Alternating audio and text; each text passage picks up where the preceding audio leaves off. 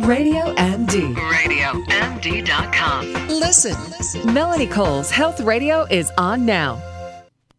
Well, we hear that certain cancers affect people of certain ages, and then we hear things about colonoscopy and now how they're covered under the Affordable Care Act for people over the age of 50, or if you have a family history, and they should be covered at 100%. But if colon cancer is on the rise in young adults, what is that going to do to this standard of care that is a colonoscopy? My guest today is Charlotte Leboeuf. She is an award-winning health book author and author of the Cancer Survival Guide. Welcome to the show, Charlotte. So tell us Hi, a little... Hi, Melanie. Nice to meet you. Nice to meet you, too. So, Charlotte, tell us about colon cancer, because really the testing and the screening, which is actually a preventive thing for cancer, starts at age 50 unless you have a reason to get it earlier. Right, Melanie, you have absolutely hit the nail on the head. There is a lot of concern that the colon cancer rate is rising among people under 50, not only in the USA, but around the world as well. And one of the things that has driven down the death rate from colon cancer in older people is screening. Because with screening, you not only can diagnose colon cancer earlier, but you can actually prevent it, because colon cancer arises from colon polyps. And the same screening test, if you have a colonoscopy, can be used to remove those polyps. But, you know, there's this problem, which is that it is on the rise in young people, and the screening standards do start at 50. So you have absolutely, that really is a concern. And there are some things we can talk about to try to get around that. But that's I'd like to do that, because as somebody who has colon issues, Crohn's and various things in my family, I started getting my colonoscopies at like 35, probably was my first one. And I'm 52 now and probably had 6 since then. So, what do you want people to know about what they can possibly do if there's a risk in their family in getting colonoscopies early? Because they're a nothing. People are afraid of them, but it's really just the prep that sucks. Otherwise, the thing is over in 10 seconds. You don't even know you had it. Exactly. The most important thing you need to do is be aware and talk to your doctor. One thing, if you have a family history of colon cancer, you should be genetically screened, because 10 to 15% of colon cancer is genetic. You know, they used to really, and when I say they used to, it wasn't that long ago. But generally speaking, there was a sort of a predisposition of thinking that if you had colon cancer and you were younger, you had one of these hereditary syndromes. And now they're finding with newer studies that really isn't necessarily the case. But you should definitely be genetically tested. And your family members should be genetically tested as well, just to rule that out. Because if you do have that gene, then there's no question that you start screening earlier. Absolutely. And what if people find polyps? I mean, and I know, you're not in GI, you're not a GI doctor, but you know a lot about this. And so, if somebody does have polyps, they get scared, but not all polyps are precancerous polyps. Well, not necessarily, but if they're found in your colon on a colonoscopy, they're generally removed.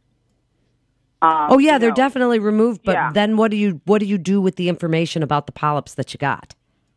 Well, that would...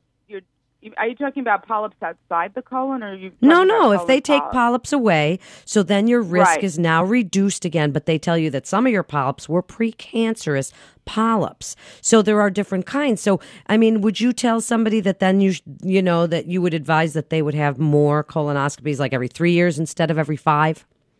Well, your doctor will get the results of your colonoscopy, and then you would definitely work with your doctor to figure out if you do need stepped up surveillance.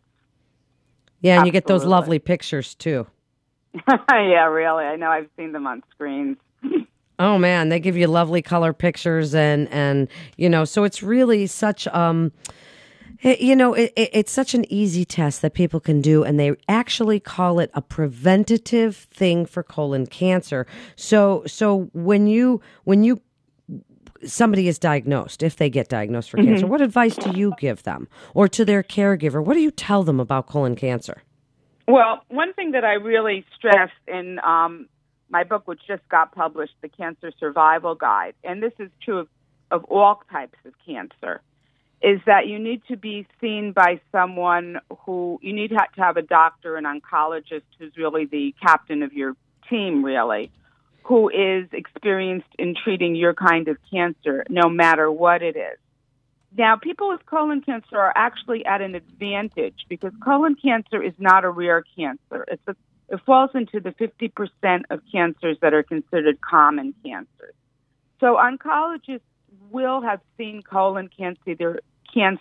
They'll be familiar with it, and they'll be familiar with treating it. But that doesn't mean that you can get complacent when you choose a doctor because you still have to choose the best doctor possible. And for an overall standard, I generally talk about finding a certified cancer center of excellence certified by the National Cancer Institute. And one of the problems is that any hospital can throw the word cancer up on its sign and say, cancer treatment center, but they're not all created equal. So if you get my book and look at the website or go to the web and find the certified National Cancer Institute Cancer Centers of Excellence, if there's one in your area or not too far, then that's a good way to go.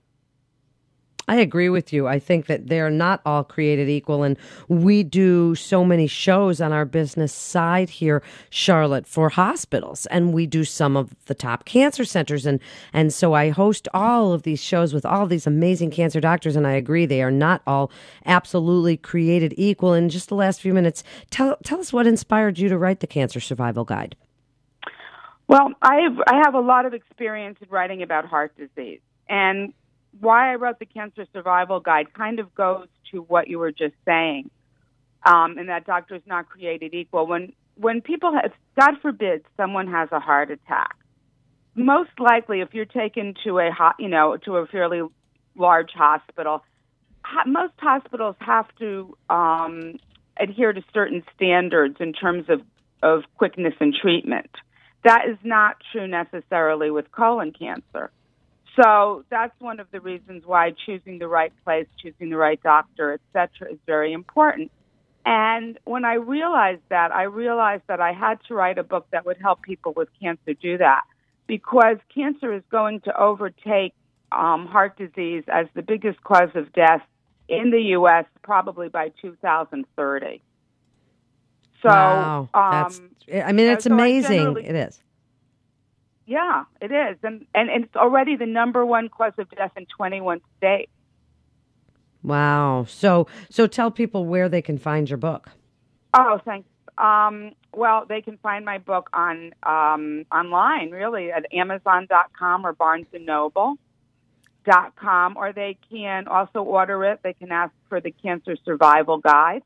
It's by Humanix Books. If they can't remember my name, they can remember Humanix Books. And order it at their local bookstore.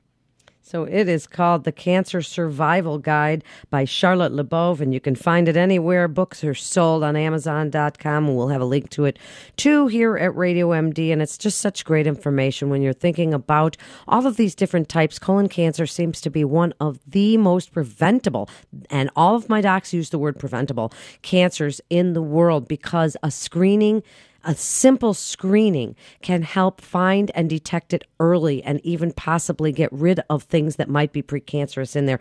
So if you're somebody who has a family history, get the genetic test, go get a screening. If you're over the age of 50 or you have the family history, it's covered at 100% under the Affordable Care Act. So it's definitely something to talk with your doctor about. It's nothing. It's not a big deal. All of you people who say you're afraid of the prep, it's not a big deal. It's one night.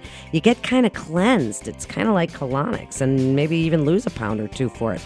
Gain it right back, but still, whatever. This is Melanie Cole. Thanks so much for listening. More show coming up. Stay well.